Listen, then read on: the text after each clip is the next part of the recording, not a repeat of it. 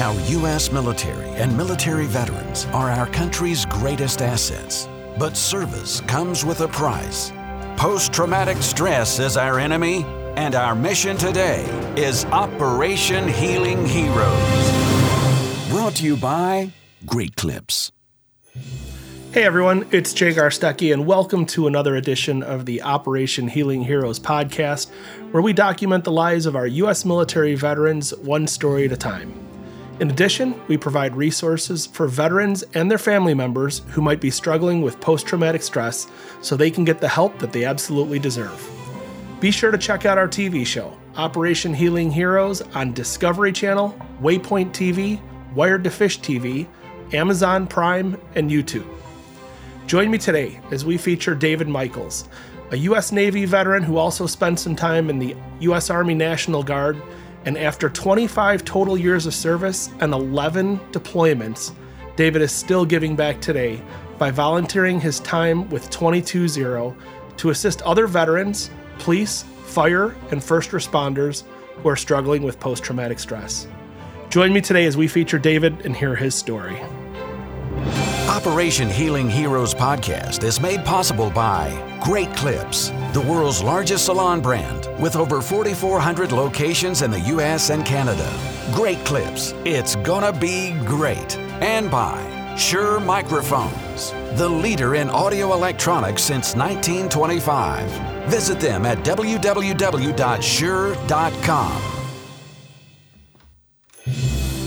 And we are talking to David Michaels. David, thank you again for joining us, brother. I certainly appreciate you taking the time to talk to me and share your story, buddy. I appreciate it.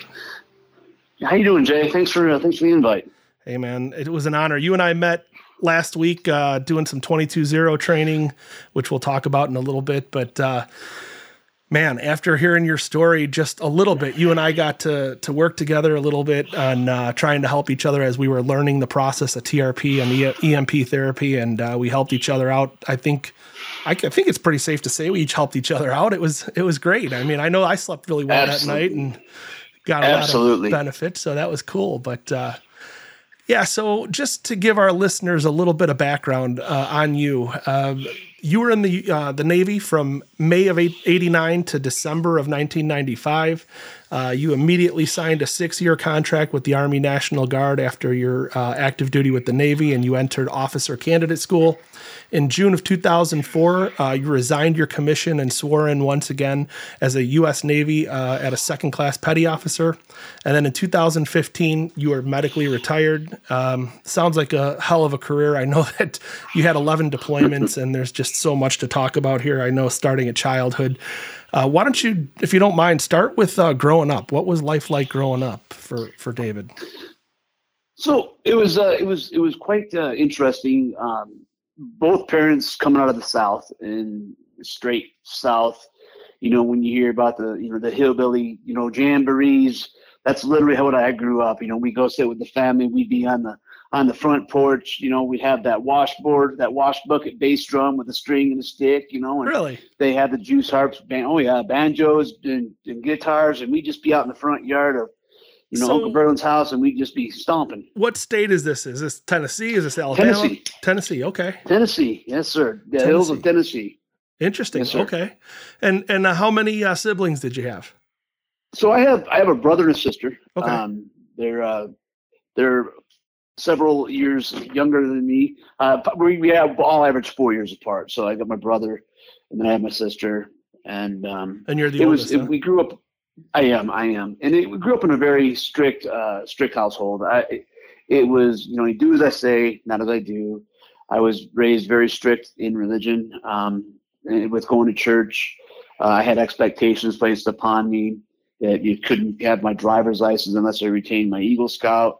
Couldn't get my Eagle Scout because I'd have to be at church on Wednesday nights, and I had to be at church on Saturday, and I had to be church on Sunday. And being missionary Southern Baptist to boot, we did a lot of community service work and a lot of work in the community. So in helping others out and families out and all that stuff. So an expectation of getting my Eagle Scout was really tough because I wasn't able to stay gone for those 6 nights, 7 days to get my camping merit badge, which anybody who was in the Scouts knows that's one of our mandatory merit badges we have to have. So it was tough. It was, and like I said, my parents were very strict. I did the best I could to keep my siblings out of the mess. I would take the brunt of the fall for everybody. I hide them. There was a lot of yelling, and yes, a lot of us were, there was some violence and all that stuff, and there was definitely some alcoholism on both sides. And I'm not going to say, oh, I'm a person with mommy or daddy issues. I think all in the sense that some of us somewhere along the line we have issues somewhere along the line. But I was raised, so strict that it was just tough, and it was all I could do to get out. And so I joined the military. I saw the recruiter in 11th grade, and I had enough credits. I could have got out and graduated. But I was only 16, so they weren't taking anybody. It wasn't like it was a World War or Korean War where they would sneak in and you could sign yourself up and lie about your age. Because, talking back in '89, they're looking at documents and they're looking at the birth certificates and that, and then they had to you got to get your parents to sign you in. That just wasn't happening. So I had to wait another year. And I went in at 17 years old, I still had to get my parents to sign. And it was one of those things that, you're not going in the military unless you fulfill your obligations to the church and to the family ministry and all that stuff. And I had been growing up in it so much that I was, pardon the pun, but I was sick of it. I couldn't have friends, couldn't have a girlfriend. It was just really, really tight. So my dad had a rather large business, and he would always be busy with the business. He worked hard. My mom was fortunate to stay home, but that also took the toll also. So she was home with us, and we were all American 70s, growing up in the 70s boys and a girl, and we were a handful, and we grew up and, when things were good, you could go outside and play, and that's what we did. And you come back when the street lights are on, and then that was dinner time. And there were two things for dinner. It was take it or leave it. And that's what we grew up with. But I had to get out. I had to spread my wings. I knew my brother and sister were going to take the brunt of it, but I was to a point where I really didn't care. I'm just going to be honest. I was selfish at that particular moment in time. And I wanted to be on my own. So I got my enlistment papers from the recruiter. We snuck them. He was able to sneak them into. I snuck them into my dad's office, and I went up to his secretary's desk, and he used to have this little sticker note, there were paper clips, and she would clip onto them, and where he would have to sign. So he would flip through them real quick, and he would just sign stuff. And so I was hanging out, and I know I was suspicious because I never hung around my dad's office, and as soon as you got done with those papers, all the paperwork signed, and I said, let me take care of those. I'll take those up to your secretary. So I grabbed my paper and I walked out and I handed it over to the recruiter. And the recruiter talked to me, says, hey, you can go in E3 if you can get your camping merit badge. And I said, well, that's going to be a tough one because of church obligations. But luckily enough, when I went in, I actually graduated. They grabbed me for a week prior, and my recruiter and his church leader and a bunch of guys actually went out and took me out, and I got my camping merit badge. So I was able to get presented my Eagle badge, which I got presented my Eagle badge in boot camp. So it was pretty cool. Wow. While I was in boot camp, wasn't 18 yet, and we got done, I think it was after Chow. If I remember, we're talking over 30 years ago now. So I think it was after Chow. We came back in. They called us. They presented it for to me, and then right away we got smoked. I got smoked. With just push-ups forever began and went from there. But so, at what point did you decide you were going to first go into the military? Like, is it just one of those things where, listen, I didn't have a lot of a career path ahead of me, so it was either was college even an option, or was it just basically I needed to get into the military? You know what I mean? Well, I grew up with my cousin and I. We had a dream. We were going to go in the Marine Corps together. And it was just something about those dress blues, and having those NCO swords, officer, the Marines, bide out, hands down. And I served the Navy and the Army. So I'm telling you right now, by hands down, the Marine Corps dress blues are the best uniform out there. You just look great in that stuff. So we had this dream. He was a year older than me, a year and a half older than me or so, and he said, I'll wait for you, and then we'll go together. We'll go into the military on the buddy system, family program. And I was ready. I got everything done, and he said, I'm not going to go. I'm not going to go. So I said, well, I'm out. I can't do it no more. And he knew how I grew, how things were where I grew up, because I would run away and I would hide at his house and just to get away, to get out of the house and things. And so this silly movie came out in the 80s. I think it was called Navy SEALs, with Charlie Sheen. So I got this big old gung ho hoorah, the Top Gun come out, and I'm like, well, this Navy sounds pretty good, and the SEALs look pretty good. And so I went to the recruiter, so I want to be a SEAL, and he kind of laughed at me, and I took the pre-test. This was a test where you did your run, you did your swim, you did your push-ups, you did your pull-ups, and then that qualified you to go to Buds in San Diego. Well, when I got there, I passed the test, and then just out of nowhere, I changed my mind. I didn't want to do it no more. I didn't want to go to the SEAL program. I graduated high school at a 4.0, grade point average. I wanted to do something more, but there was something deep in my heart. I wanted to help people. I wanted to help children. I wanted to help women. I just wanted to help people. And combat really wasn't, at that moment in time, wasn't on the scope. I mean, we were in a peacetime part of the world. It was before the first Iraq War, Desert Storm, and I wanted to do it. So I chose to do visit board search and seizure. I became a boat pilot. I got trained, went to a couple of Marine Corps schools where they taught us the basics on rappelling and what have you, and how to do the searches and what to look for. And I really got into it. It really touched my heart. A lot of humanitarian missions. Cool. So that's basically when you were going in and you decided you were going to go in and your cousin wasn't going to go. Is that when you, like you said, you watched some movies and you went and talked to the Navy recruiter? Or did you ever talk to, a Marine recruiter or anybody else, or was it straight to the Navy? Well, I did talk to the Marine recruiter, but it was one of those things is that I had loyalty to my cousin, and I was like, we were going to do this together, and I'm not going to do it without you, but I'm going to go in, and if you ever want to decide to go in, I'll go to boot camp again. I don't have a problem with it, even though, Navy and Marine Corps boot camps completely different animals. But I told them I would then join them and that stuff. But I had to go. And so the exciting part was, you get that patriotic feeling, if I knew really what that was at a 16, 15-year-old kid.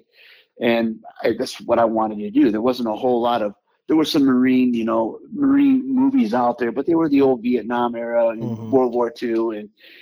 So it really wasn't out there. It was something with that younger age group, people just a little bit older than me that are playing movies like Charlie Sheen. That kind of, I thought it was real because I was back when Hollywood, the glamour of Hollywood, all real, and that's how it really is. And but when I got to boot camp and I started, once I had passed the screening test, you start training, your extra hours and all that stuff, because they know they do certain special PT, special swims for the guys who screened and passed. But it wasn't with me. Again, like I said, I had to get out of there, and I wanted to help. Yeah. So I want to talk about your time. I want to talk about your time in service, but before that, I want to ask you just real quick. What happened when your parents found out that you, I don't want to say you conned your dad into it, but you tricked your dad into signing the papers and letting you go? Do you remember when they actually found out? Yeah, it was pretty interesting. When they found out was basically the day I graduated. High school? Because the recruiters were all there. Yeah, the day I graduated high school, because recruiter needed I was signed in, and I was in with the delayed entry program, but they still needed the GED or diploma. So you couldn't leave without that. So when I graduated, they were waiting. I handed the diploma over. My dad said, "What's this?" And I said, "Well, you signed me in. He said I was okay to go and all that stuff. And he said, you're not even 18 years old." And I said, "Yeah, but it's time." He was pretty upset. I mean, he was pretty upset. Later on down the road, he lived vicariously through me. He couldn't serve. He would have been a Vietnam era, but he couldn't serve. He had something. It was something wrong with his health, and I don't exactly remember quite offhand what it was. And I guess I could chat with him, but it took him several years to get over it. And my mother, honestly, to this day, I don't think has gotten over it.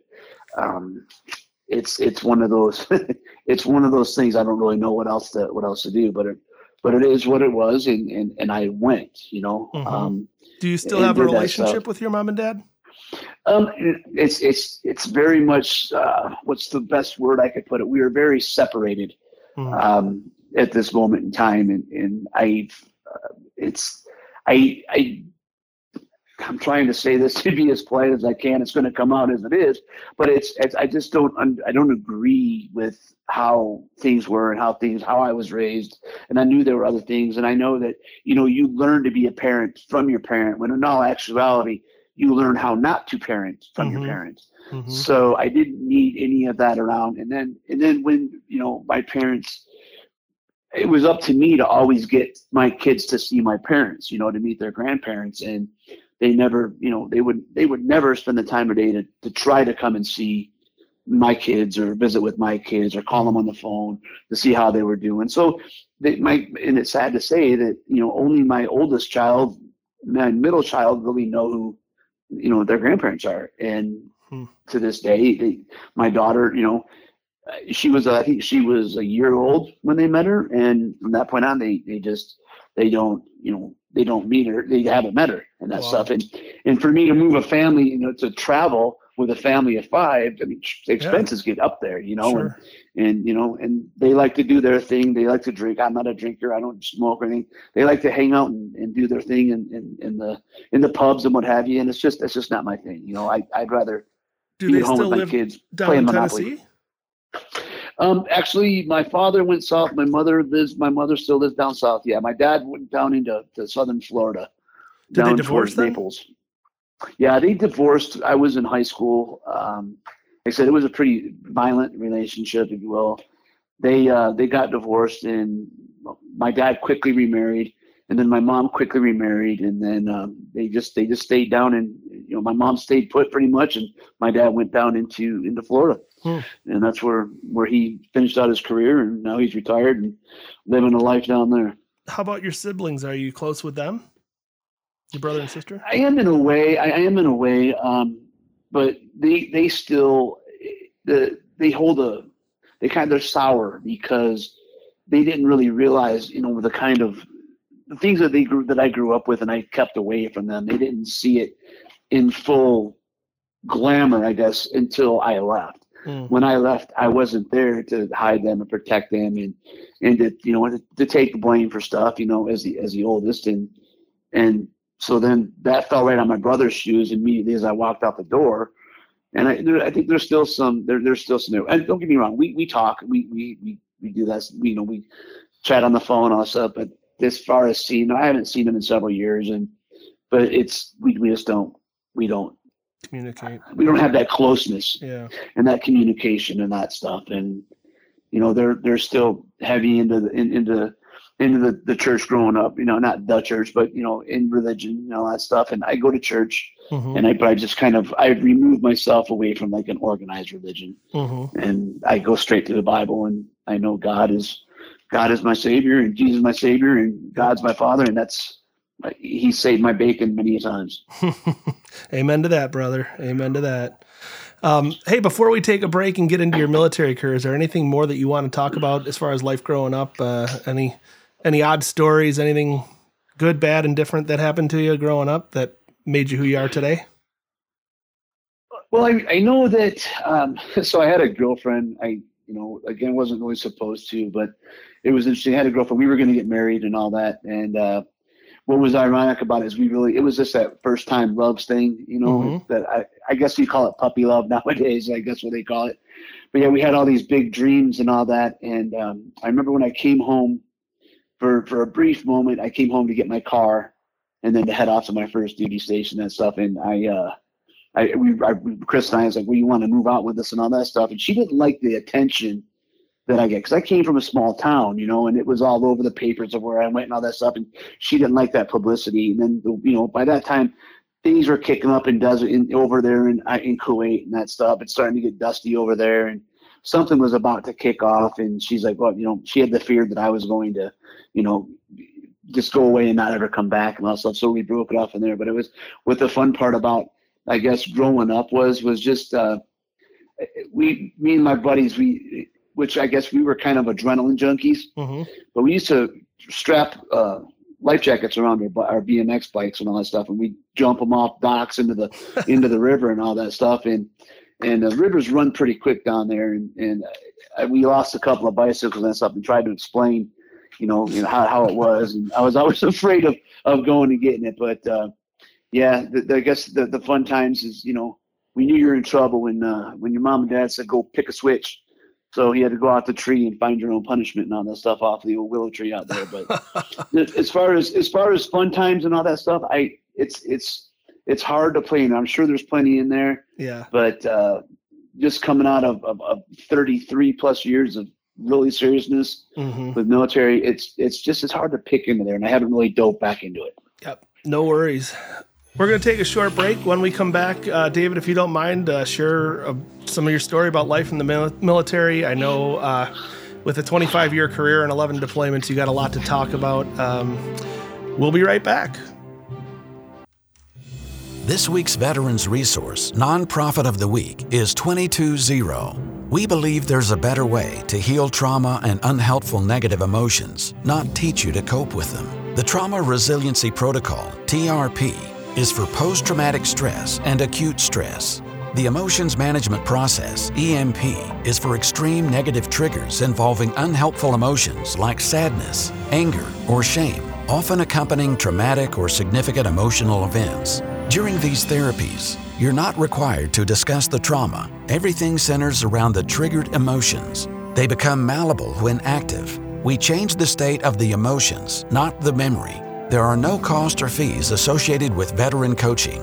Best of all, you can do the work remotely in the comfort of your own home. Visit www.220.org for more information.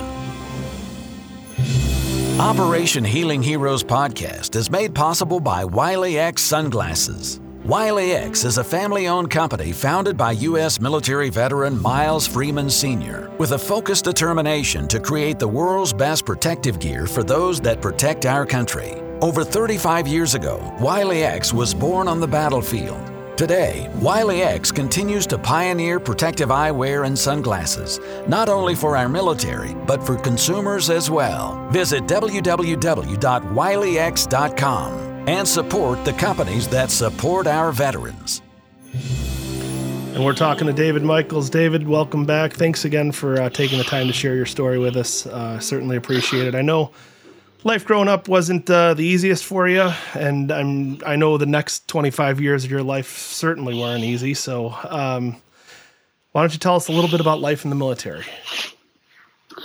So I left the military. I went down to, a lot of people don't remember, I went to boot camp in Orlando, Florida.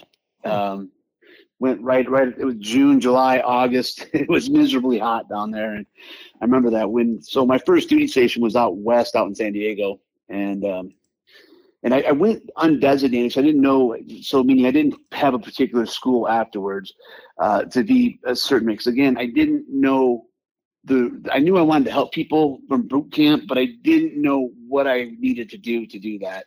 So I started doing some investigating, and I got to research. Again, this is before computers and all that stuff. So all you could do is ask around and follow around. And as an undesignated person, you kind of move around, and you can to find out the job you want to do. Well, I ended up with rigging. I chose rigging. It was neat because that helped people. I learned that, just about every single knot there was under there, but I also learned how to get things satcheled up and tied up and move, big objects with just the gears, with just pulleys. And it was really interesting to me. So that put me into, I saw these guys out there and they were doing these boardings. I was out on a ship and they were doing these boardings. I'm like, what are these guys doing?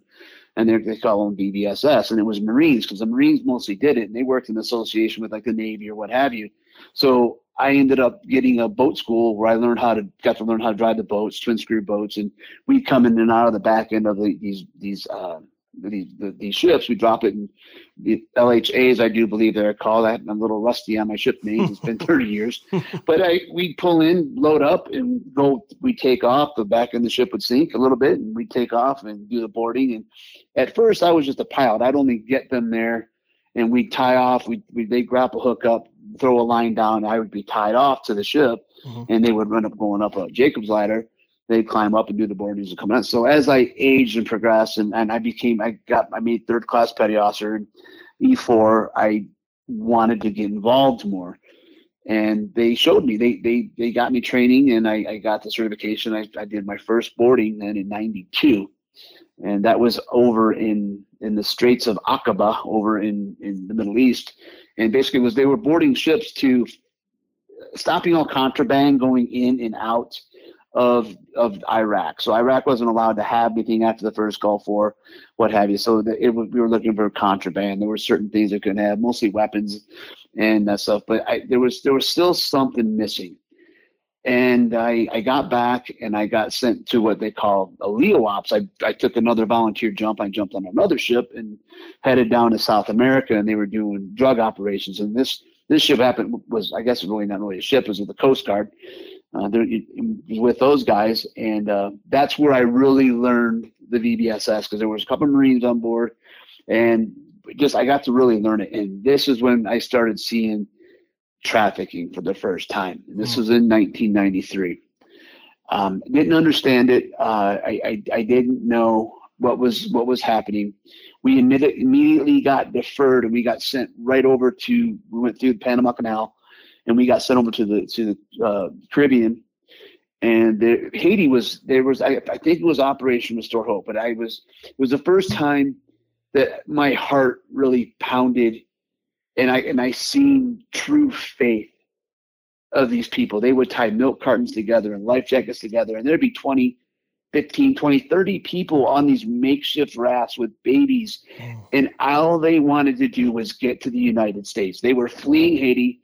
There's a lot of stuff going on in Haiti. They were fleeing it, and it was sad. There's several babies had drowned and all that stuff. People would drown, but they would keep the bodies with them and what have you, and we would rescue them off these boats. But I sat back and I really, that's what showed me that America is what it is. And sorry if I get emotional here, because it hurts me when people are blast on our country, especially people who live in our country. Is you've got people that are jumping on a raft tied of milk cartons and whatever floats, and they're willing to float that 150 miles across open water, shark infested, all these nasty fish, predator fish, and they have put their faith in their creator to know that there's something better in America. Yep. And you know what? No matter what happens, brother, the people still come. And I don't blame them. America is the best country on this earth. I've been to a lot of countries, and America by far is the land of hopes and dreams. And if you come here with the right mindset, you'll understand. Amen. That moment in time was when I knew I had to work with people and help people, and I just got directed right towards it. I did that for 2 more years, and then in 1995, pardon me, I'm old. I ran into, just before I got out, I had a really bad deployment, and it was sad. We were on board of I can't say where we were. These missions are still active and ongoing to this day. So I just want to bring that straight forward now, that a lot of this stuff's going on, and how I won't get into how we do it and all that stuff. But I found a boat that there were people that were being sold, and over and over and over again. Human trafficking? That's when correct. And that's when I learned that drugs are a one-time thing. A human being can be sold over and over and over and over again. and it struck me hard. And I had, that was when I first started noticing I had something was going on in the brain. Something wasn't clicking right. I didn't understand the PTSD, because let's face it, PTSD, if people were to say it back in the day, and still, it's got a stigmata upon it. People think that people, that all of a sudden, Sylvester Stallone or, Rambo is going to come out and go shoot up the town and take over the police department and blow up the police station, all that stuff. PTSD has such a negative stigmata on it that people don't work with. They hide it. They just bury it, and they just stuff it, and they sit on it. So, as you know, we've chosen, going through our training, Jay, that we've got rid of that D. Yep. We just call it PTS, and it's because we all live through stress, and it's post trauma and that stuff.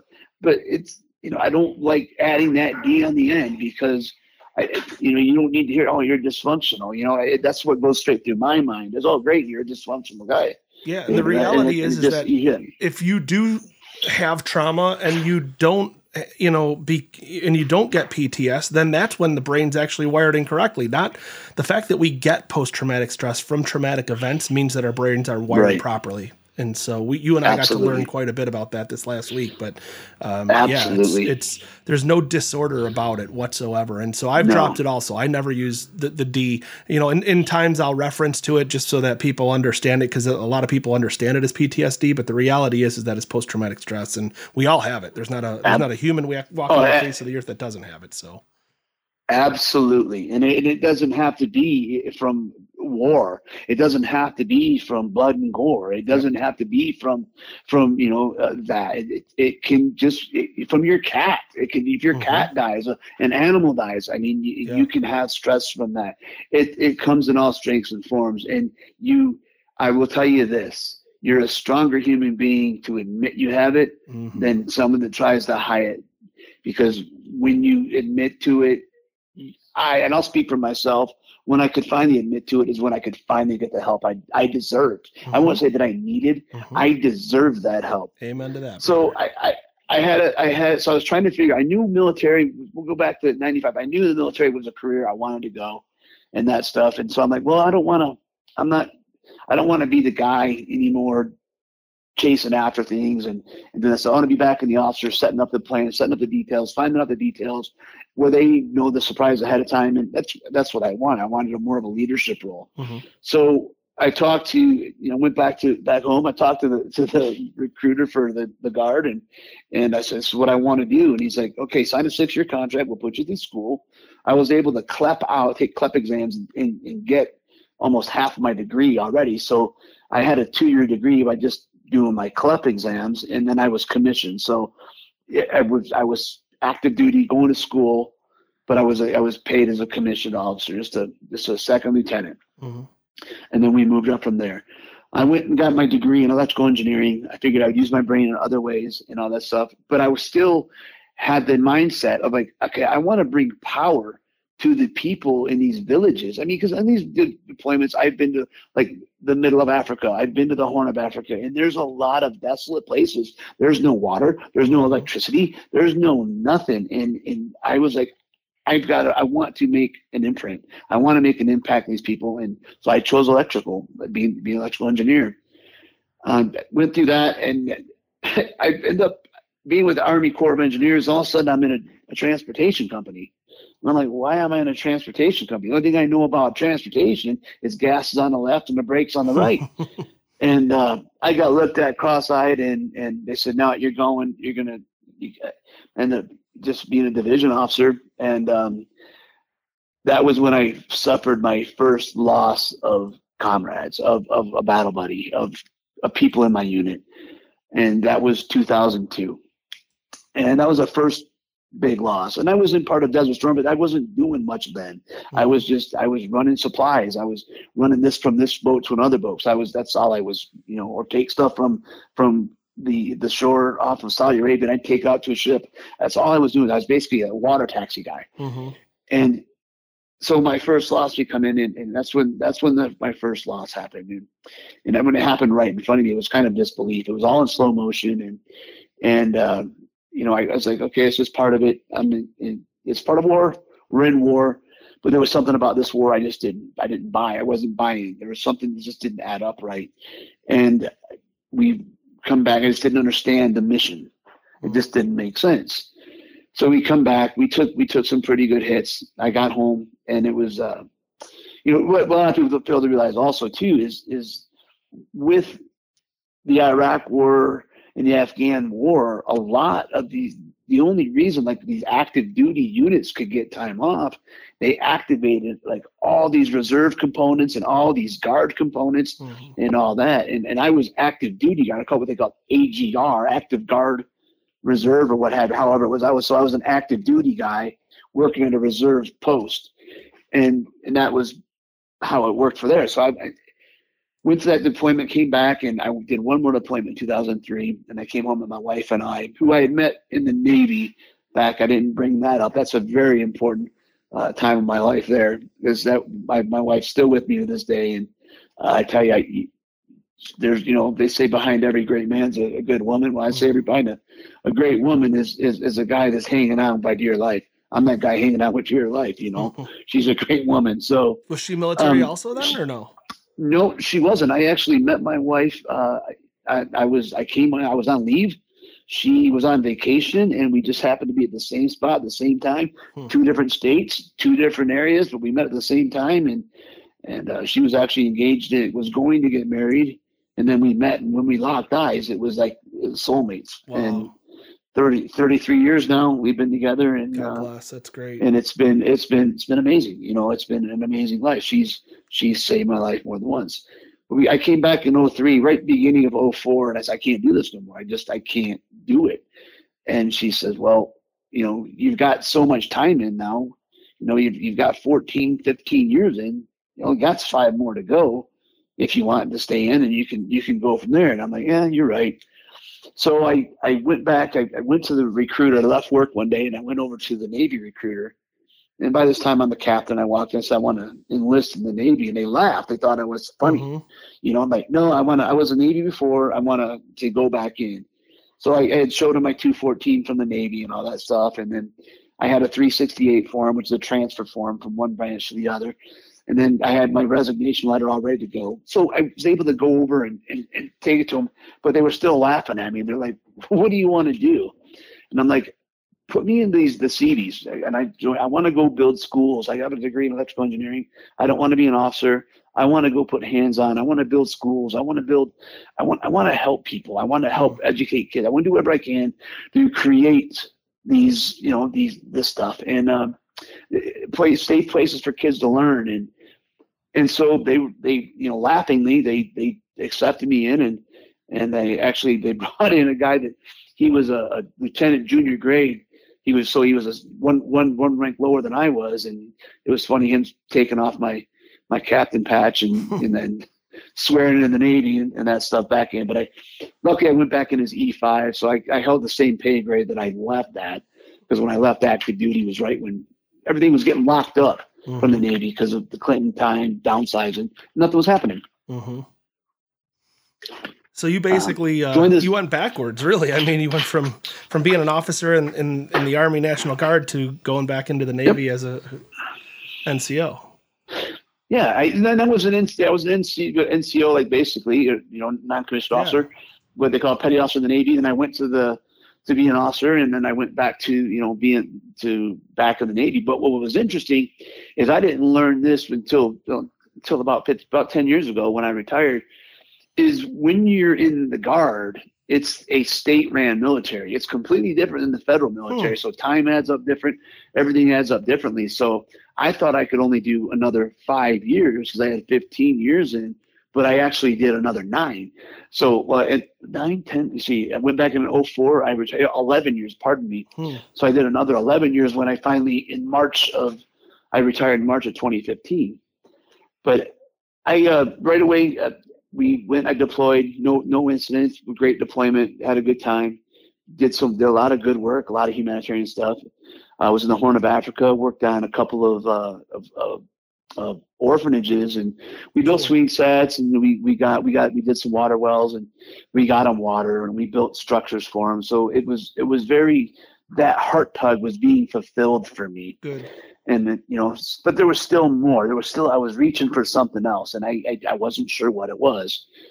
2007, I volunteered for deployment. By this time, I'd had 10 deployments in, and I decided I'll do one more. And it was interesting is because I was home, and my wife and I woke up one evening, or in the middle of the night, and she was, I just had a dream we're going to have a baby. And I'm like, yeah, me too. And I said, here's her first name. And my wife goes, yeah, her middle name's this. And I'm like, holy cow. What was quite interesting is right when that happened, the economy hit, and where my wife was working, they closed the doors. I mean, it crashed, that 06, 7, 8 big crash back in the day. Her company, they just completely closed the doors on it. So we were a 2-income family. We had a home and we had cars, and so we were kind of struggling. I'm like, well, what are we going to do now? And I said, I can deploy.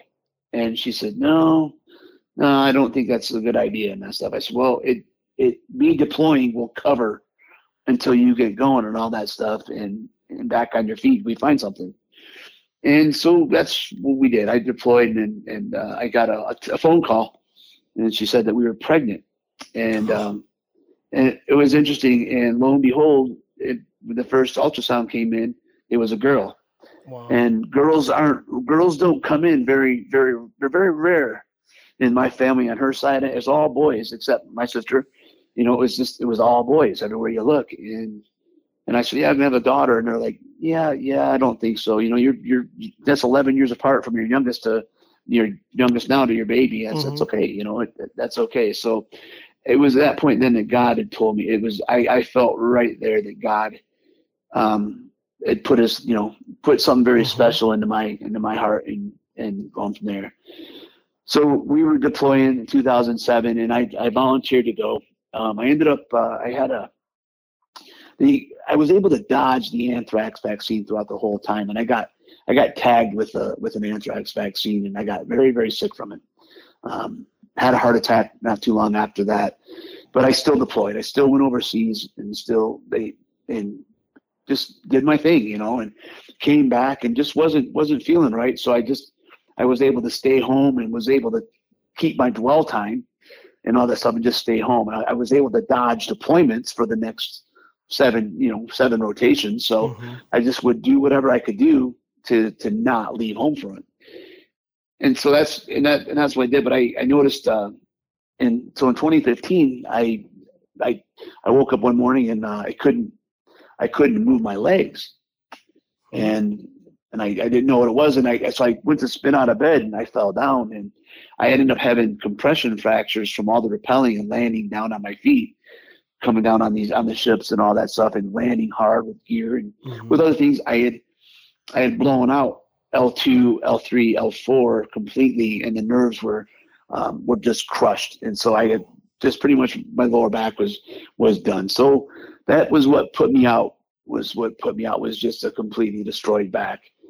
But as I was going out and doing my paperwork, I don't know how I got brought up, but I was headhunted by a government contractor, and they said, "Hey, we're interested in you coming to work for us, and we see your background, and we'd like to talk to you about it." And so, leaving the military, I wanted a couple of time off, so I left, and I wasn't quite sure what I was going to do.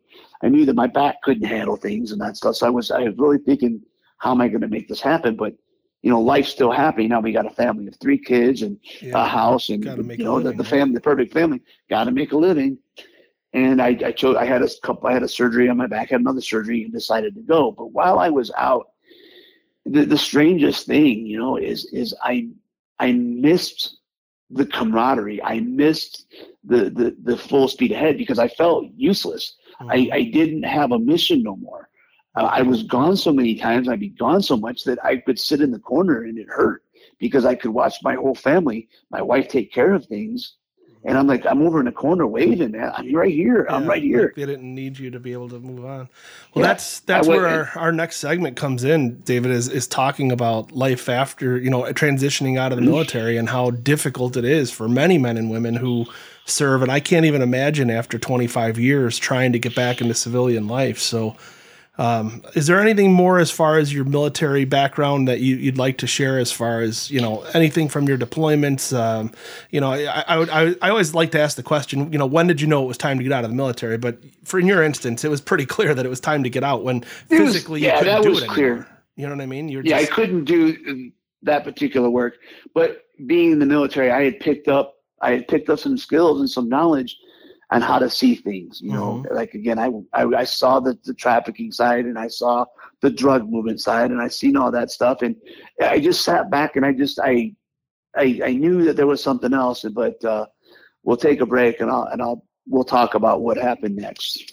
Sounds good. We're going to take a short break. When we come back, David's going to share with us his integration or reintegration, as we like to say, into civilian life. Stay tuned. We'll be right back. This week's Veterans Resource Nonprofit of the Week is 220. We believe there's a better way to heal trauma and unhelpful negative emotions, not teach you to cope with them. The Trauma Resiliency Protocol, TRP, is for post-traumatic stress and acute stress. The Emotions Management Process, EMP, is for extreme negative triggers involving unhelpful emotions like sadness, anger, or shame, often accompanying traumatic or significant emotional events. During these therapies, you're not required to discuss the trauma. Everything centers around the triggered emotions. They become malleable when active. We change the state of the emotions, not the memory. There are no costs or fees associated with veteran coaching. Best of all, you can do the work remotely in the comfort of your own home. Visit www.220.org for more information. Operation Healing Heroes podcast is made possible by Shure Microphones, the leader in audio electronics since 1925. Visit them at www.shure.com, and by Great Clips, the world's largest salon brand with over 4,400 locations in the U.S. and Canada. Great Clips. It's gonna be great. And we're back talking to David Michaels. David, thank you again for, sharing your story with us, your military career, 25 years, 11 deployments.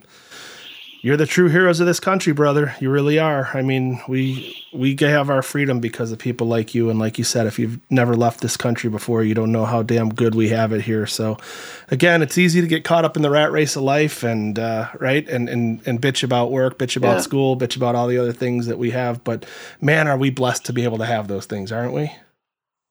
Oh, it's amazing. The freedoms. I mean, just the freedom to go to church. I mean, the freedom to go to the grocery store, the freedom to walk outside and just, and have a cup of coffee on your front porch and yell hello across your neighbors. You don't, a lot of people don't understand. There's just not that going on. There's countries where you're not even allowed to talk to people or wave at them and that stuff, or go in a certain sector or area. It's crazy.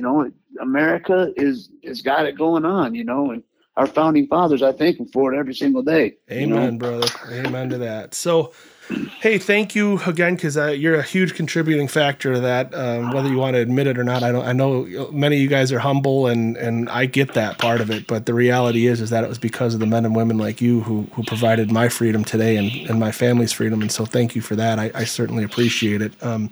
I know in doing this podcast and doing my TV show for the last 7 years, one of the most difficult things that many of our veterans faced was reintegration back into civilian life, right?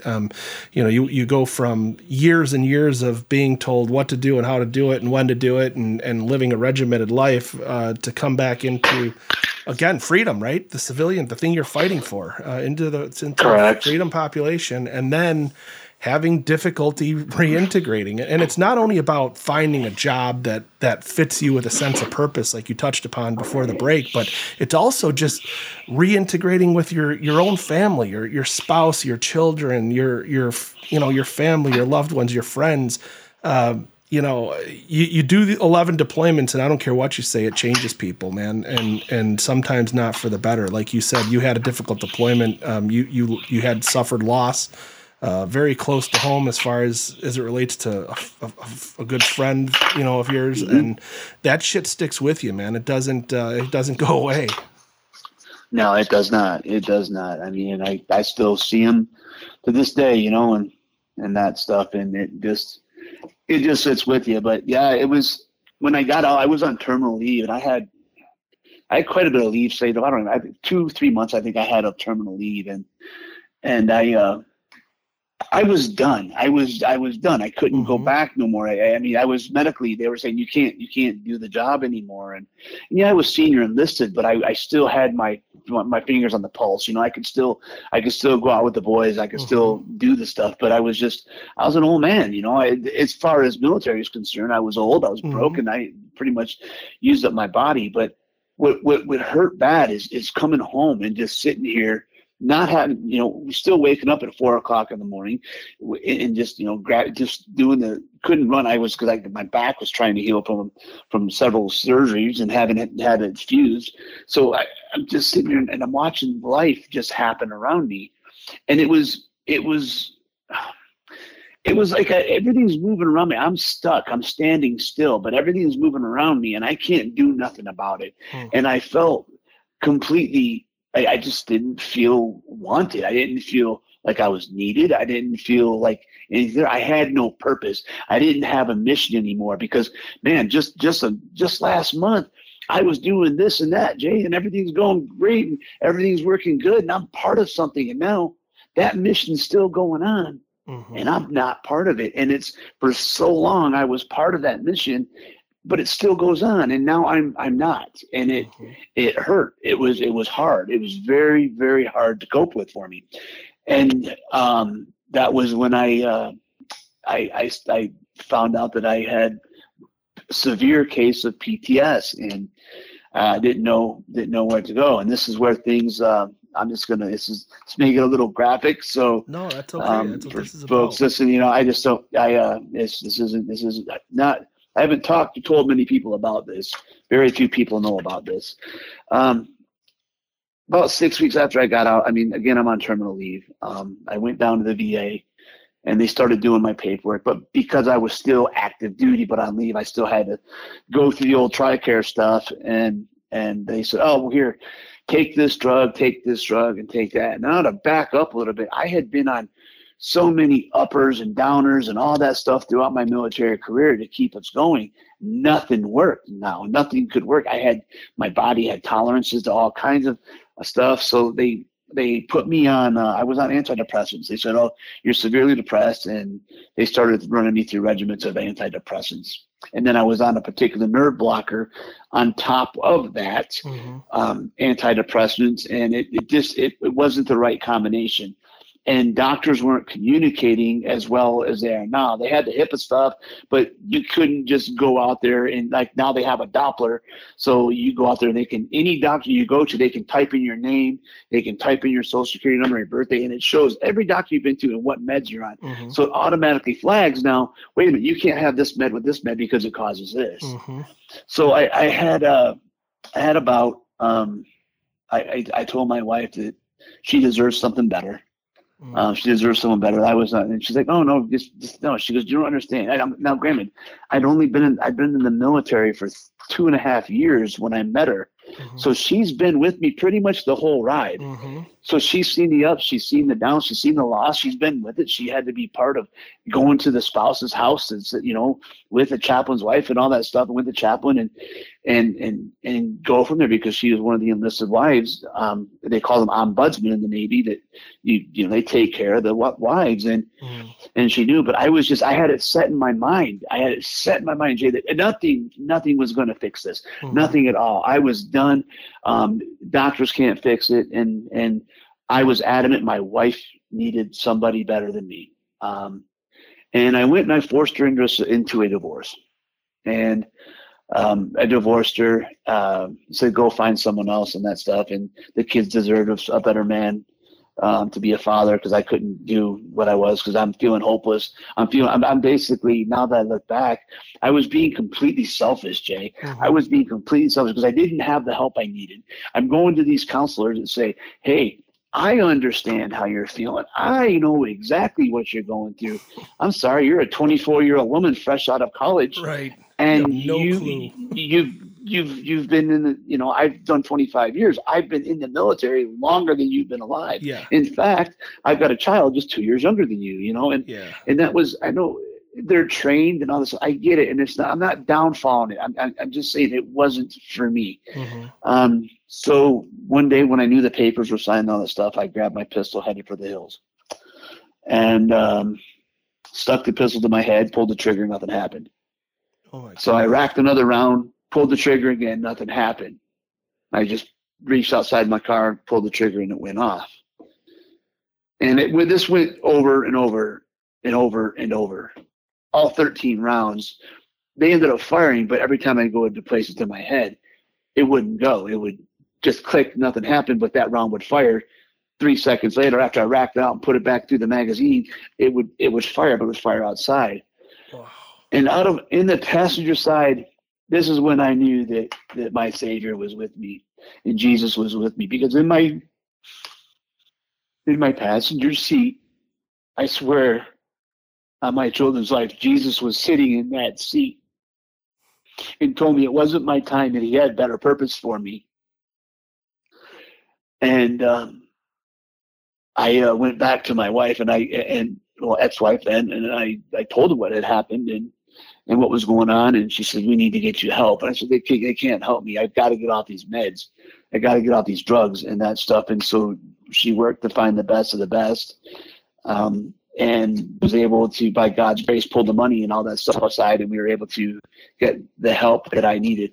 I still didn't have the exact help I needed until I found 22-0, because that's what really cured me. And I will say that cured me, but it was a struggle, and I had no sense of purpose, and I didn't have that high.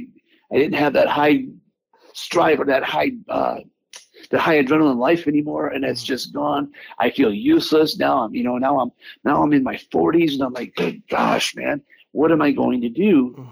And then the phone rings, and they said, I'm so-and-so, I'm with so-and-so, and we have a mission we think will be right up your alley. We want to bring you on. And I'm like, well, don't you want to interview me?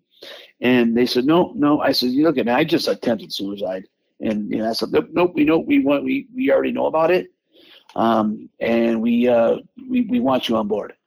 So I went on board with this agency, and what they were doing was they were profiling pedophiles and profiling traffickers and what to look for and how that stuff. So I worked from 2015, 2016, right up until 2 years ago when I had a complete nervous breakdown from it. My body just shut down after. So I worked with them a good 11 years afterwards. No, not 11 years. I'm sorry, 2015, 16 to 2022. So a year and a half ago. I had a complete nervous breakdown. The stress had gotten so much over this, and things were happening so close to home, and I just couldn't believe that all this stuff was happening right here in our country and going on right here, and just it was heartbreaking. And there was a certain, and again, I can't talk about it. This is a mission still going on. This team is still together. But an incident happened, and I was part of it, not of the incident. I was there post incident, and the scene that came upon me was devastating. It was absolutely devastating, and I couldn't take it no more. I went back, and I was at work, and I found myself. I had a grand mal seizure right at work. I ended up, stress caused me to end up with temporal lobe epilepsy from all the stress, and so I was immediately taken out of work, put into a non-working status and disability. And I went back through, and it come to find out from the TBIs I had in the military, and then the stress on top of it. I don't know how the brain's just a phenomenal organ. It knows when enough's enough, and the body knows when enough is enough. And this again is when, after I came home, we went to the doctor. They ran me through all the CT scans and MRIs, and they come back and said, yeah, you've got temporal lobe epilepsy. It doesn't really show up. They were kind of going off of, because I had so much lesions in my brain from TBIs and concussions, getting conkies in the day. And it's so, it came back, but they were basically had to go off of what I felt before I had the actual seizure. I say, well, my body feels this way. I feel like this lifting sensation in my chest, feel kind of flighty. I feel kind of dizzy, and then it's lights out, right before it happens. And so I knew it was coming on. And they said, no, you've got temporal lobe epilepsy. Now this is with work. We had, I had Blue Cross, but then they seen I also was disabled. So I had 100% disability rating from the VA. And so they sent me through the VA, and now they run it through everything. And the VA had to classify me as TDIU, which is total disabled individual unemployable. So individually unemployable. So it's a case-by-case basis, and they look at your whole record, everything that's gone wrong. I'd blown out my knee, I broke my back, I'd blown out my shoulder. All these things, they start adding up, and they do the old VA math again and say, "Oh, you're here." And I come to find out that's where I was. So I had my supervisors are just incredible people that I worked with, and they're coming straight out of DC, and they were flying back and forth to where I live and coming right to my house and say, "Come on, let's go out to dinner." And we go out and we just sit with me and talk. And they said, "Yeah, we think it's just time that you go out. It's time to retire." Well, again, I saw my savior again. And just as this happened, my second life experience, or my near-death experience happened. NDE, if you want to call it that, happened, even though I don't really call it that. It's kind of weird. I don't know how to explain it. So most people understand NDE. They said that, yeah, you're down. We can't do it. We can't have you working in this particular environment if you're the night guy and you're on nights and no one's there to keep an eye on you, and something happens and you fall and hit your head. There's just this liability. So I was retired. I was placed on terminal leave, and I was retired. That hit me hard again, because now I feel hopeless again, Jay. I'm like, wow, I was just part of something bigger than me. I'm back to where I was in 2015. And that was probably that contracting position was probably fulfilling that humanitarian piece that you were looking for, right? You were catching the bad guys. It was. Yep. Going after the bad guys, and seeing the guys get arrested and say, yep, that's them. And, arrested right in the state I live in, getting arrested right there, and then seeing them in the news, but have to stay quiet. It's just kind of one of those things. But knowing that you were part of behind it. Right. And then even the family not quite knowing what I was doing, but knowing I was doing something. And it was funny, as I went down, I had something failed in my back, and I had to go in. I had to have another surgery, and so I go in to have this surgery, and it was supposed to be I got what they call there's a stent in my back, and it failed. So like a spring, if you will. I don't know how to explain it, but it wraps around the nerve to protect the nerve. But it failed, and it was like rubbing on the nerve bundle. So I had to go back in. It was just a revision. They're supposed to go in, fix it, and all this stuff, and I'm out. I'm on my way. I'd have to stay overnight. I think it was 2 nights in the hospital, where they just observe you, make sure you're good. So you got to lay on your stomach. So I remember count backwards, and then I wake up, and I'm in a completely different hospital, completely different environment. Don't know who these nurses are. Don't know where my wife's at. Don't know anything. I have no idea what's going on. And I was restrained. They had me restrained in bed. But right before I woke up, then I heard in my mind, I hear awake, awake, awake, and I literally sat up in bed, and I'm in a strange place. What had ended up happening was I ended up getting sick, and ended up coming down with coronavirus. And somehow between when I counted backwards in the hospital to when I woke up was 4 weeks later. But I had the coronavirus and all that stuff. But the problem was that they had treated me with a particular medication, and I'm sensitive to medications because of the anthrax deal and that stuff, and just other things, and medications from the antipsychotics and all that stuff. My body reacts differently to things. So they gave me remdesivir, and my body reacted to it, and it shut my liver down. It shut my kidneys down. It just kind of placed me. It's not beneficial, but I was fine, and then they do this, and now this has happened. So I'm not one of conspiracy theorists of don't get a shot. I'm not any of those guys and that stuff. All I know is that something wasn't right. Something happened. But while I was out, I don't remember this, but I remember a dream I was having. and I was having this dream that I was fighting. Remember the movie Ghost? You and I are about the same age. Remember the Ghost? It was Demi Moore. What's his name? Patrick Swayze. Demi Moore and Patrick Swayze. Yeah, those ghost creatures, the bad guys would die, and they all of a sudden these shadow creatures would come together and they grab the bad guy's soul and haul him out to hell. Yep. Yeah, rip his soul on, off you go to Satan land, and you get to live with Satan for the rest of your life. Well, I was fighting these in this dream. These things would form, and I'd have this big old sword, and I'd fight them, and then I'd fall back into this light, and this light would like charge me back up, and I'd go back out, and I'd fight again. And I'm fighting these demons. And then what I come to find out is I'm fighting my own demons of what's going on. Because this whole time I have PTS.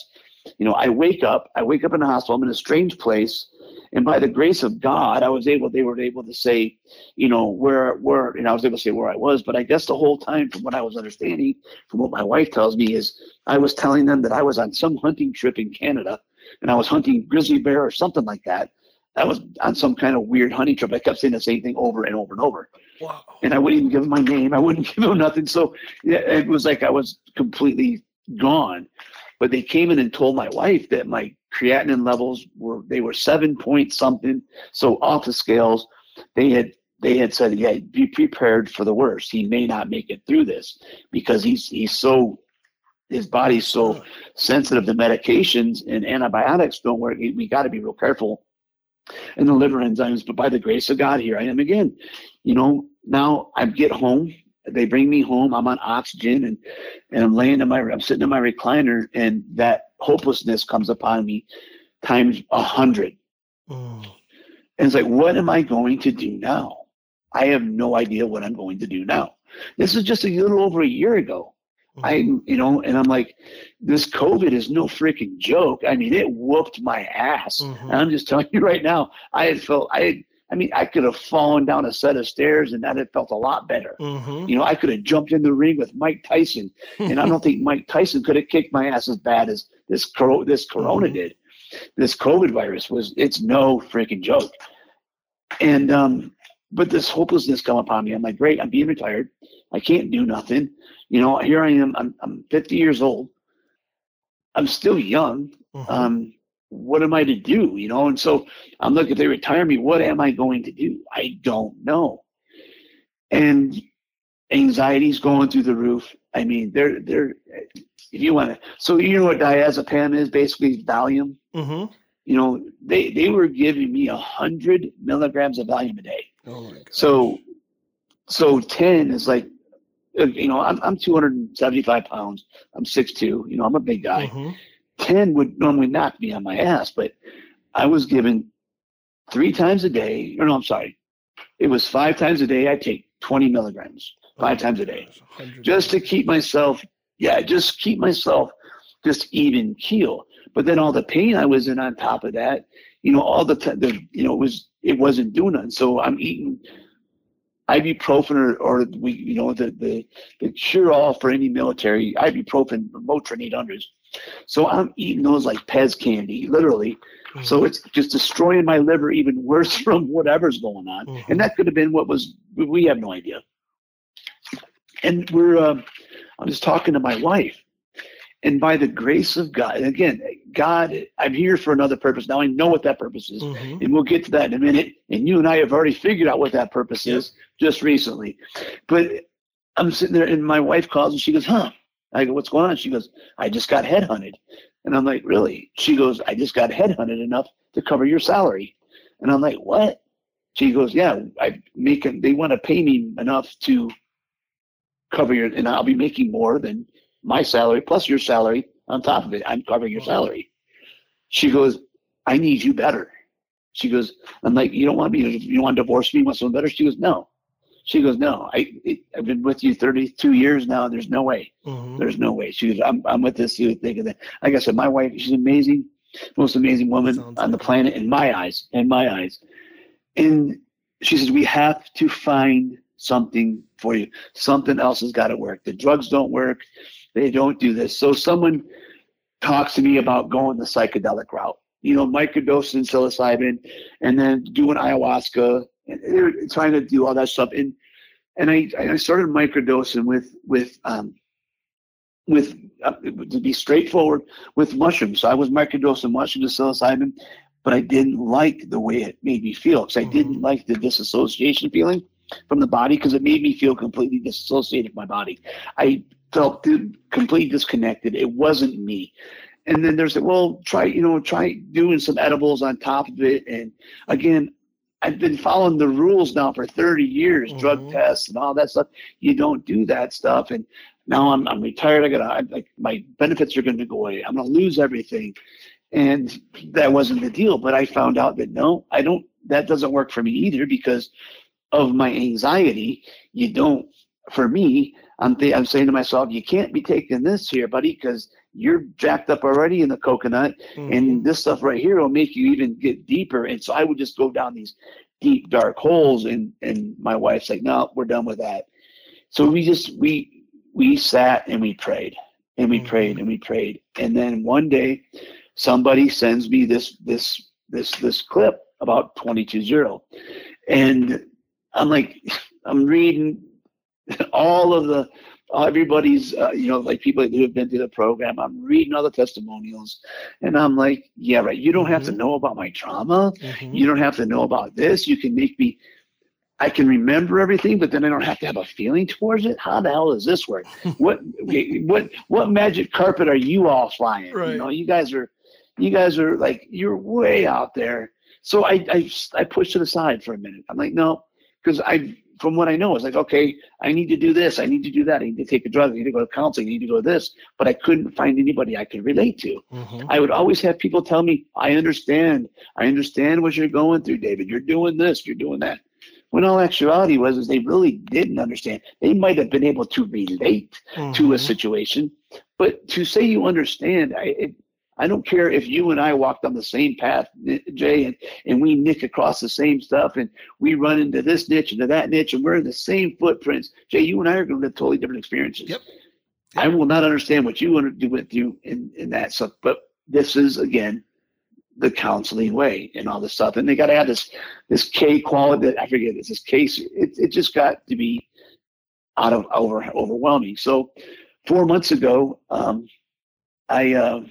Now I'm starting to feel like, okay, I got a little regiment going here, and we got this start. Okay, we'll just start growing a big garden and all that stuff. Not like I'm going to grow petunias and tulips or anything, but I don't have a green thumb, but I got to do something to keep my mind active, going, because I kept going down these dark freaking holes, and this son's a bitch, and I could live it over and over and over.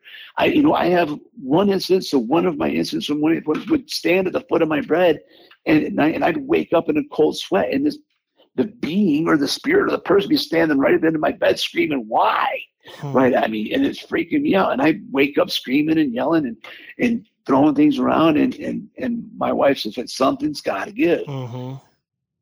And I don't know if she reached out somehow or another. I was contacted by the founder and by the co-founder of 22-0, which, come to find out, they work with, like, they help to coach everybody to work with all these other people, but to work directly with them is, they find out who's going to work the best. And just reading my profile sheet, when I filled it out, they said, wow, this guy's off the charts. And I got to work with so many different coaches, and yes, there's a counselor on board and there's a doctor on board, but they're not counselors. They don't have to know the event. And that's what was really just sticking with me, Jay. It's like, I don't have to tell you shit. They don't know. I mean, you're lying. I don't have to tell you a damn thing. Yeah. I go, well, then how the hell are you going to, how are you going to fix this? I mean, you don't even know what I look like. You got a doll and clay, and you're going to poke needles in me, and that's what I was thinking, Yeah.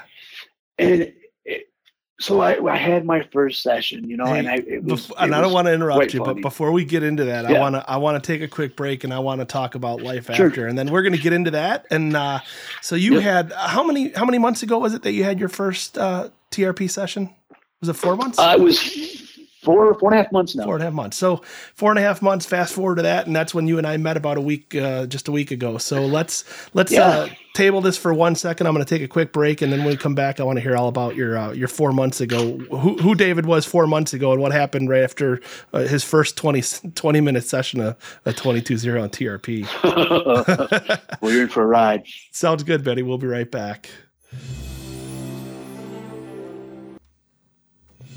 This week's Veterans Resource, Nonprofit of the Week, is 22-0. We believe there's a better way to heal trauma and unhelpful negative emotions, not teach you to cope with them. The Trauma Resiliency Protocol, TRP, is for post-traumatic stress and acute stress. The Emotions Management Process, EMP, is for extreme negative triggers involving unhelpful emotions like sadness, anger, or shame, often accompanying traumatic or significant emotional events. During these therapies, you're not required to discuss the trauma. Everything centers around the triggered emotions. They become malleable when active. We change the state of the emotions, not the memory. There are no costs or fees associated with veteran coaching. Best of all, you can do the work remotely in the comfort of your own home. Visit www.220.org for more information. Operation Healing Heroes podcast is made possible by Wiley X Sunglasses. Wiley X is a family-owned company founded by U.S. military veteran Miles Freeman Sr. with a focused determination to create the world's best protective gear for those that protect our country. Over 35 years ago, Wiley X was born on the battlefield. Today, Wiley X continues to pioneer protective eyewear and sunglasses, not only for our military, but for consumers as well. Visit www.wileyx.com and support the companies that support our veterans. And we're talking to David. David, thanks again for taking the time. Right before the break, you started getting into your first TRP session with Nick and Dan, and I know that it worked wonders for you. I mean, I've had I'll say fortunate. I've been fortunate to know about 22-0 and be able to send veterans to 22-0 for probably close to a year now, maybe even over a year. And it's been absolutely amazing. We've probably sent over 100 veterans to 22-0. And I could honestly say 100% of them have gotten relief, right? And it may not be a cure for the PTS.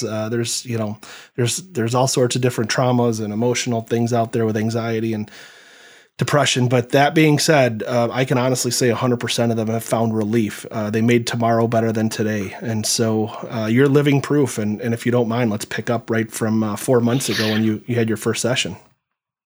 Yeah, and I want to real quick. I want to say thank you, Jay. What you're doing is amazing here, and I can't thank you enough on behalf of myself and many other veterans out there. I can't speak for them. I can relate with them, but what you're doing is something very, very huge here. And folks, check out the website and check out the TV show. It's absolutely stunning. It's absolutely stunning. I do appreciate that, man. I really do, because like I said before, and this is just not lip service, man. It's the men and women who made these sacrifices and struggles like you have, and the struggles are real, brother. I mean, let's face it. Let's just look at your your past as far as being able to from being youth, having trauma in your youth childhood, and then going into the military and experiences what you did, and then coming out and just trying to live a normal life again. All of the things you had to endure just so that you could be where you are today. And you know this better than anybody, man. This is a marathon. It's not a sprint, brother, right? It's every day is, sometimes it's 1 step forward, 2 steps back, but sometimes it's 10 steps forward, 1 step back. And we just want to try and make tomorrow better than today for all of our veterans, all their family members. And so thank you. I really do appreciate that. And you know as well as I do, man, God works in great ways, and he put me and you together for a purpose, brother. So I appreciate that. Absolutely. And just like I said in training, there's no such thing as accidents, only purpose. That's right. But we just got to recognize that purpose. So 4 months ago, I'm at my wit's end. I like to long distance shoot. I like shooting competitions. I got into this cowboy. I started getting into this cowboy shooting, where it's all timing. It's kind of cool. They got one of these little setups on stuff, but I found myself not wanting anything to do with anything I didn't really have a purpose once again. And my wife, I found 22-0, and I don't know if it was she found it or heard it from a friend, because the REO Speedwagon song here. Yeah, but heard it from a friend. One way or another, that's right, brother. And one way or another, I'm there. So, and I get phone calling, and I get called by Trish's intakes, and I talked to Dot too, and Dot calls me, and she said, we know who we're going to set you with. But it was when they answered the phone, they had me go right to a Zoom call. They didn't want to do it over the phone. They wanted me on video. Mm-hmm. So because I had a lot of triggers, and these guys are so talented, they're able to see it. Mm-hmm. I mean, immediately. But anyhow, I go in there and they're telling me a little bit about what's going to happen, and I'm not going to discuss what's happening. I can't. I just can't explain it. There's no words to it. And they said, this is what we're going to do. You don't have to relive the trauma. You don't have to do anything. You don't have to tell us about it. In fact, we don't want to know about it. And you're going to create your own, we're going to guide you. It's kind of just like, we're going to guide you.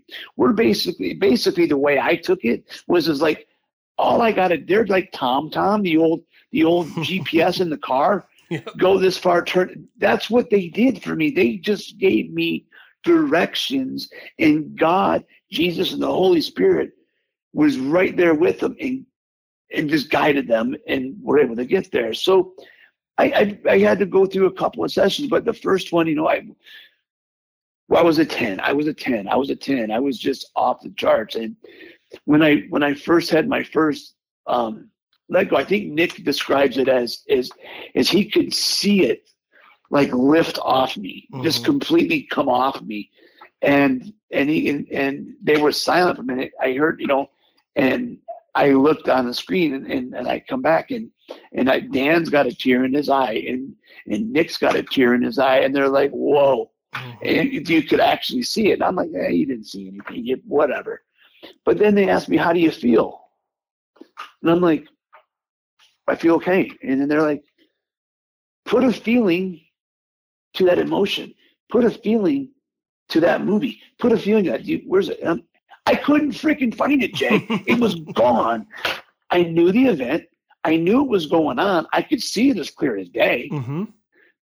but it wasn't triggering nothing. It wasn't pissing me off. It wasn't making me want to throw my pencil across the room. Mm-hmm. It wasn't making me want to bang my head on the table. I'm like, well, I did want to bang my head on the table, because how did something like that, so genuine, two men, so genuine, so quickly, disconnect something like that I had been given every single, not every single, probably more, literally many. I think I've got 34 different prescriptions. I keep the bottles just so I can look at them, of prescriptions that I had taken in counseling sessions. And I'm with these men and for a half an hour, and I felt more relief than you had ever gotten from anything else. I felt brand new. Awesome. I felt a purpose. I felt everything, and they didn't know about my suicide attempt. They didn't know about any of that stuff, mm-hmm. And they may hear this podcast and they're going to go, whoa, and not know about it and that stuff. But we went through some stuff, but all of a sudden, I go back and I'm guided to read Proverbs, and the story's right there. And basically I'm hearing through the Holy Spirit, my story in Proverbs is right there, mm-hmm. and I'm seeing this stuff. And so I got ran on the EMP side a couple of times, and to get rid of some emotions.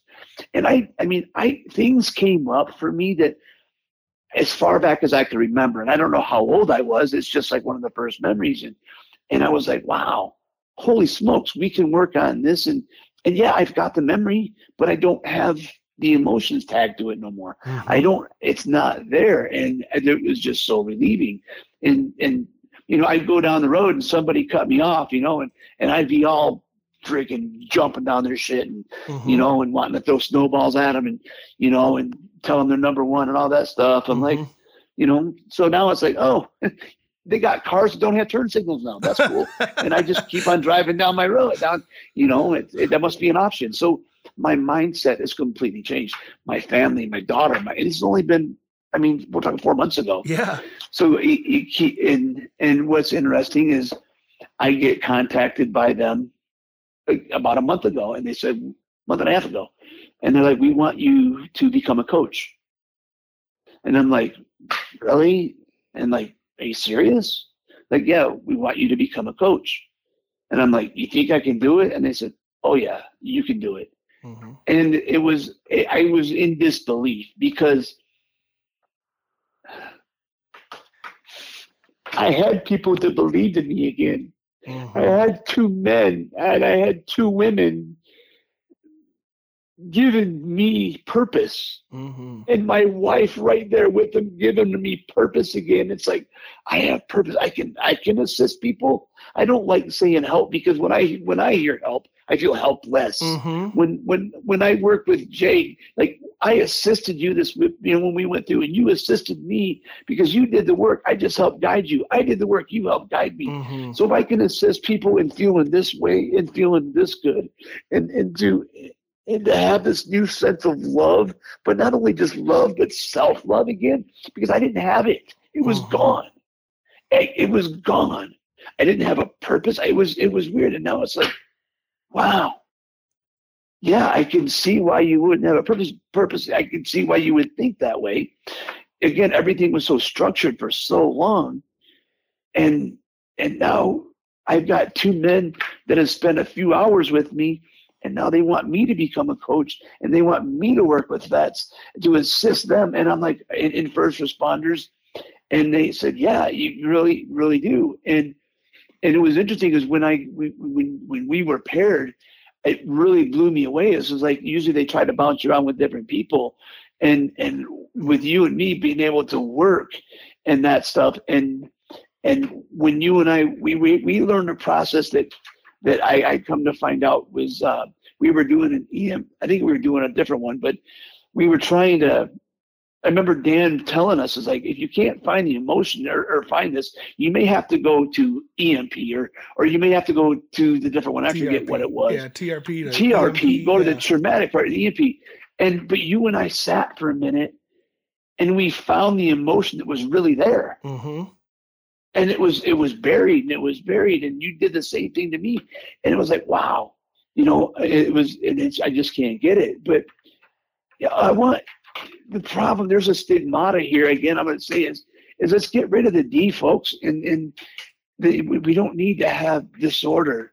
I have disorder on my tool bench. I don't know where my 10 millimeter socket is. I lost another one, and that's disorder for me. Or I don't want it to affect my life and my brain. And I'm doing everything to keep my composure and not cry and be, but I can't help it because it's tears of joy. I'm elated, brother.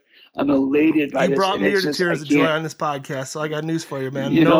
And it's, you and I have known each other for a week, and we look at that screen. There were 20 people on that podcast, and there was people, I don't know, at least 15 of them were being new coaches. And for me and you to come together the way that we did, I mean, hey, I got Dan and Nick to thank for that, but ultimately, like you said, it was God that put us in that room. And like you said, our first breakout session, and being perfectly honest, we didn't have each other. We had two different people. And then the second breakout session, we don't know who we're getting paired up with. We just turn our screens on and there's a person there, right? And that's who who we're working with. And our second breakout session, you and I got to work together, and like I said, it was just I don't know. I don't want to sound weird, but it was just, to me, it was like a match made to where, hey, it was just the right match. I mean, I felt comfortable with you instantly. And you and I, like you said, we just worked together perfectly. And you were able to do so much for me. And I hope I was able to reciprocate to you. I know that. Oh, it was a blessing.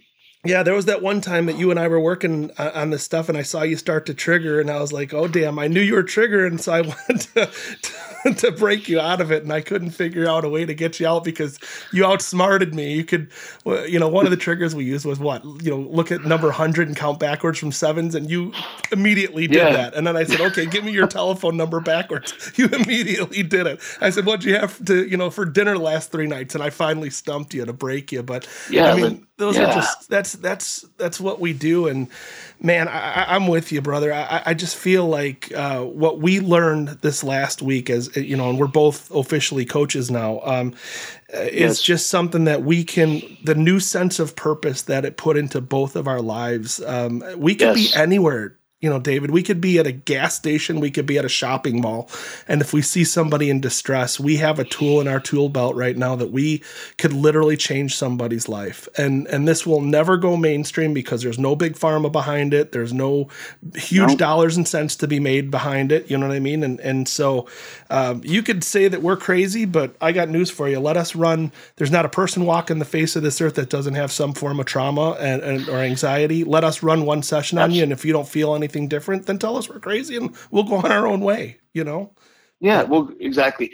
But what I really want to emphasize to you vets out there that are listening, firefighters, police officers, 911 operators, nurses, doctors, any first responders, the family, and any of the family associated with this is something that doesn't cost you anything. Doesn't cost you anything at all.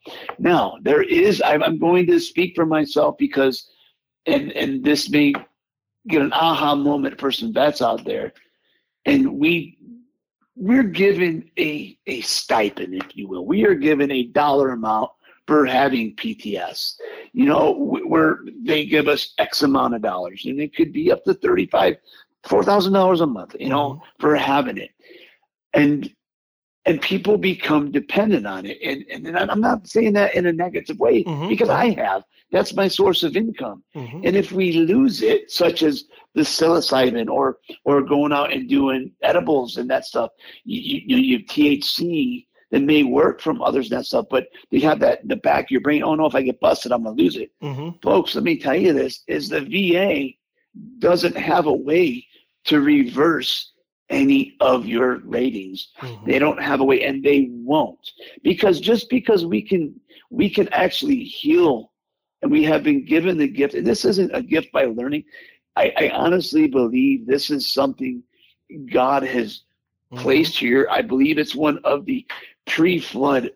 I'm just going to say, I believe it's one of the pre-flood healings that was around before that was been around for ages and ages and ages. And Dan and Nick were just able to refine it and pull it together and to get it together to find it and to listen to God and do that. But I want to tell you something. You're not going to lose your money. Right. I mean, you're still going to have PTS. I have PTS. And I know you have PTS. It's not going to go away. But I don't get angry. I don't have to sit around being pissed off all day long, or the slightest little thing fire me up and I'm angry. And it's just, I had, one of my first clients was, we went straight into an EMP because, we already went the first process, and we need to go straight to an EMP because it was I could sense it. And so, which was interesting too. And we can disassociate it with it. You can have that memory all you want. Keep it. But you don't have to act on it. We can show you how. We've been coached and given a gift by God himself straight through, and we've listened, and we can do it. And, and people go, oh, the holy rollers and all stuff. Your higher power, if you don't want to say God, your higher power. It's out there. Call it Reiki, call it shaman, call it what you will.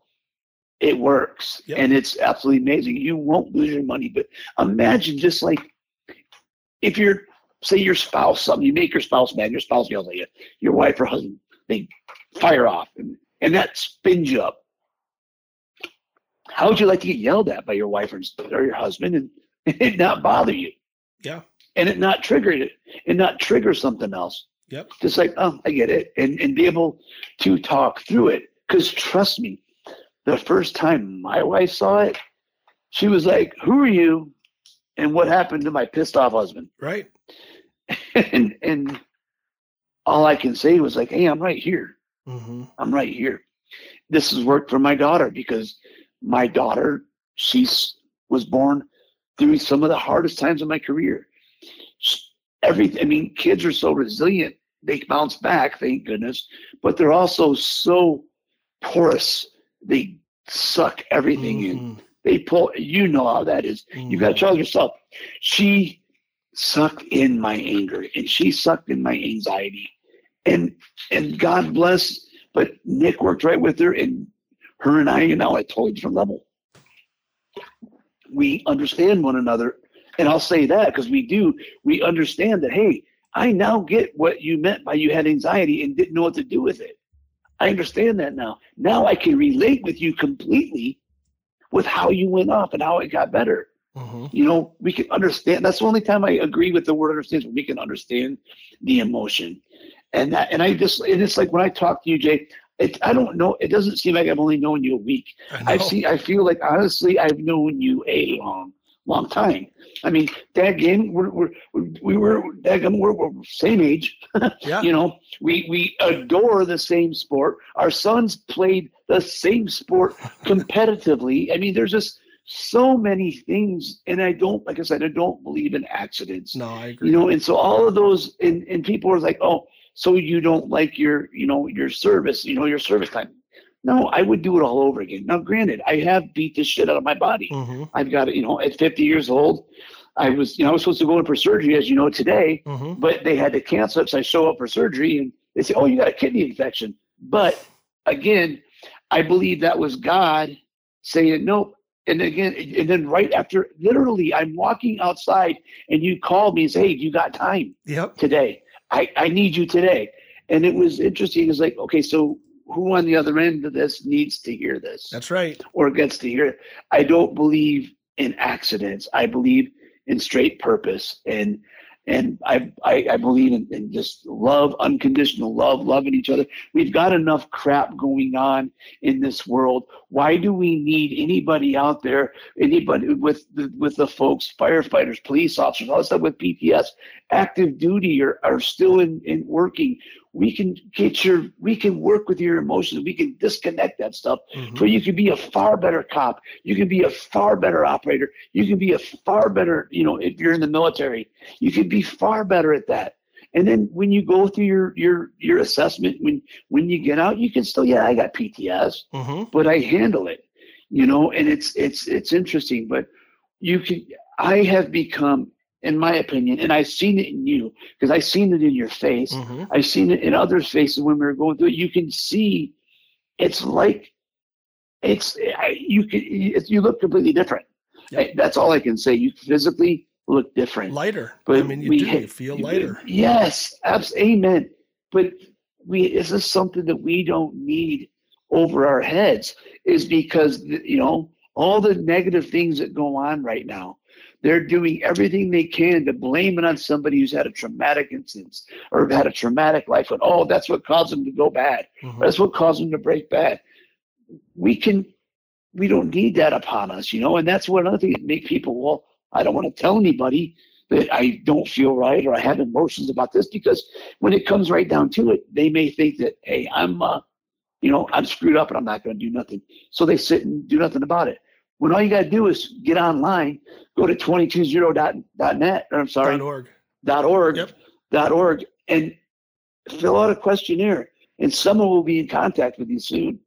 And believe me, it's saved me. And it may not work for you. It may be something that you can't get into. That's okay. Mm-hmm. But you have 100% chance of failure if you don't try. Absolutely.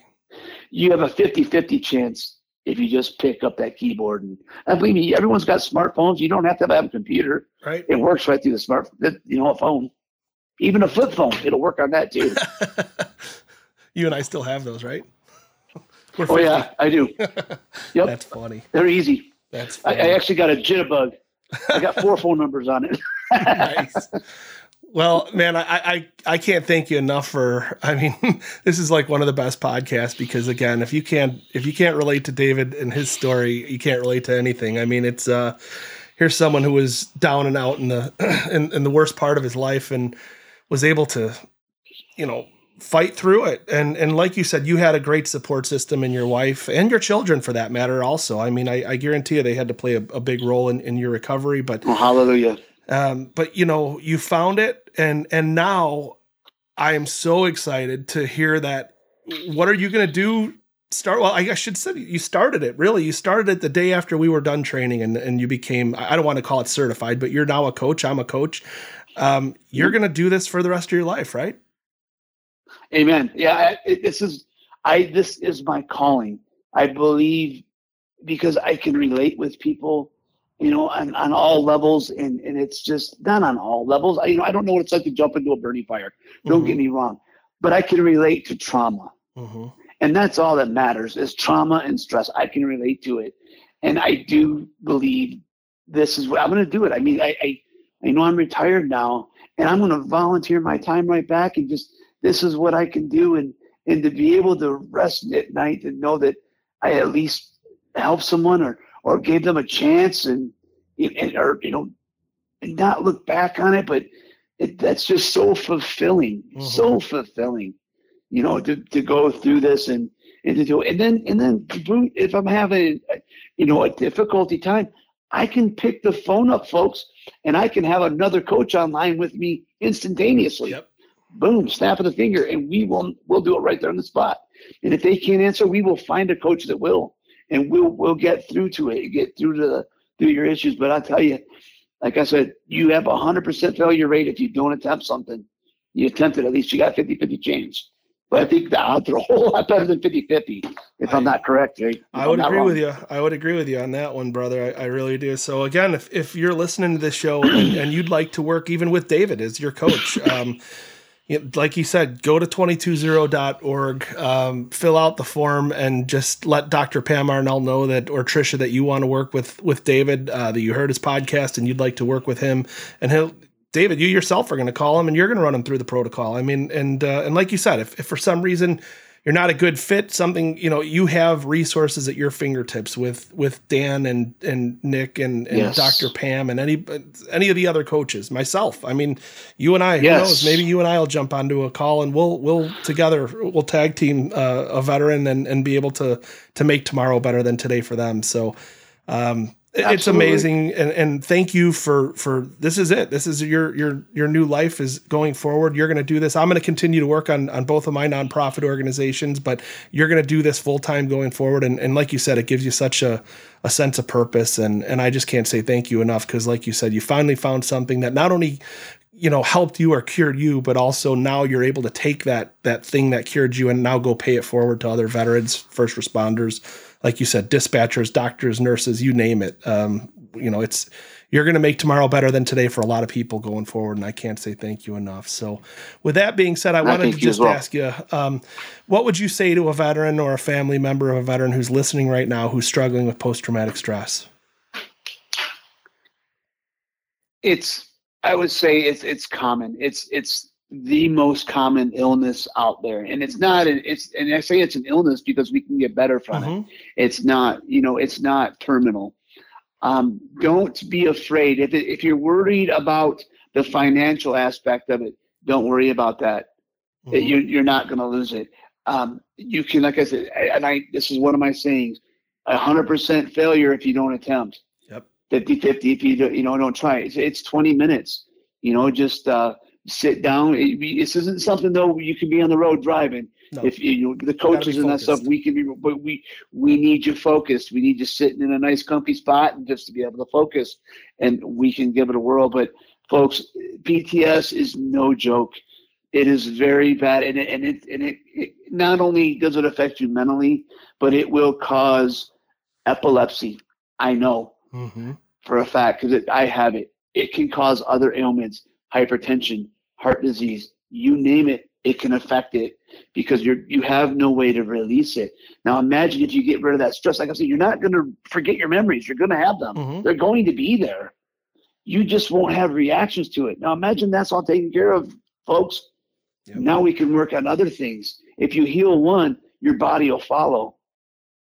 Amen to that, brother. Amen to that. Any other parting words?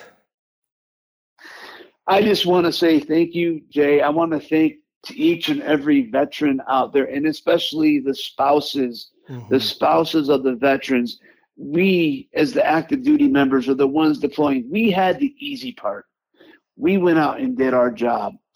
The wives and the husbands, the spouses that stayed behind to take care of the children, to make sure that the deployed members the deployed loved ones, family members didn't hear the bad news, or that, one of the children, God forbid, or aren't doing well in school. Those parents and those spouses that are taken care of, they're just as much as important as a military member. And then there's men and women like Jay, folks. These people that may have not served, but will give their life just to get the word out there and do whatever it takes to help them to make sure that they're free, and that's their way of serving. In my mind, you're just as much as a veteran as anybody that I've ever served with, Jay. Thank you, brother. That means a lot to me. It really does. And I know you and I have talked a lot, and I'm grateful to be a friend of yours, and I can't wait to start our journey ahead together. You and I talked about originally we're gonna get you on one of the episodes of the TV show, because it's important for me to provide this, not only for you and to honor you in a way that I feel you absolutely deserve to be honored, but to preserve your legacy for future generations, whether it be your kids or your kids' kids or whatever that might be. For my kid to be able to understand that what David sacrificed for our freedom, it's important for me. And so, we're starting to film our season 8 here in 2023. And unfortunately, we've already got everything booked for this season. However, you and I have talked about 2024. I'd love to have you on season 9 and share your story on the television show. And we'll film for 2 days. We'll only get 23 minutes of airtime, but I've got some producers that work magic, and they're big believers in this stuff. So again, I can't say thank you enough for your friendship, brother, and your family, your wife, your kids. God bless them. And thank you for sharing your story. It means a lot. I appreciate it. And thank you for having me on, and thank you for all your hard work and your dedication. And it means a lot to me. Again, there's no accidents. There was a reason that God put us together. Amen to that, brother.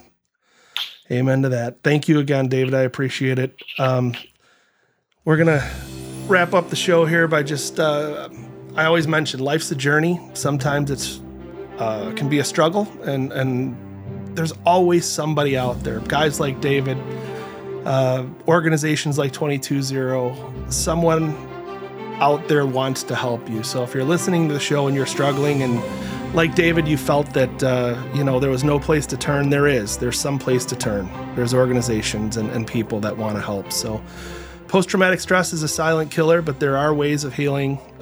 Please reach out. If you want more information on today's podcast, please visit our website, operationhealingheroes.org. And until next week, when we feature another veteran and tell their story, hope everyone goes off and has a great week. Thank you, and God bless our veterans and their families.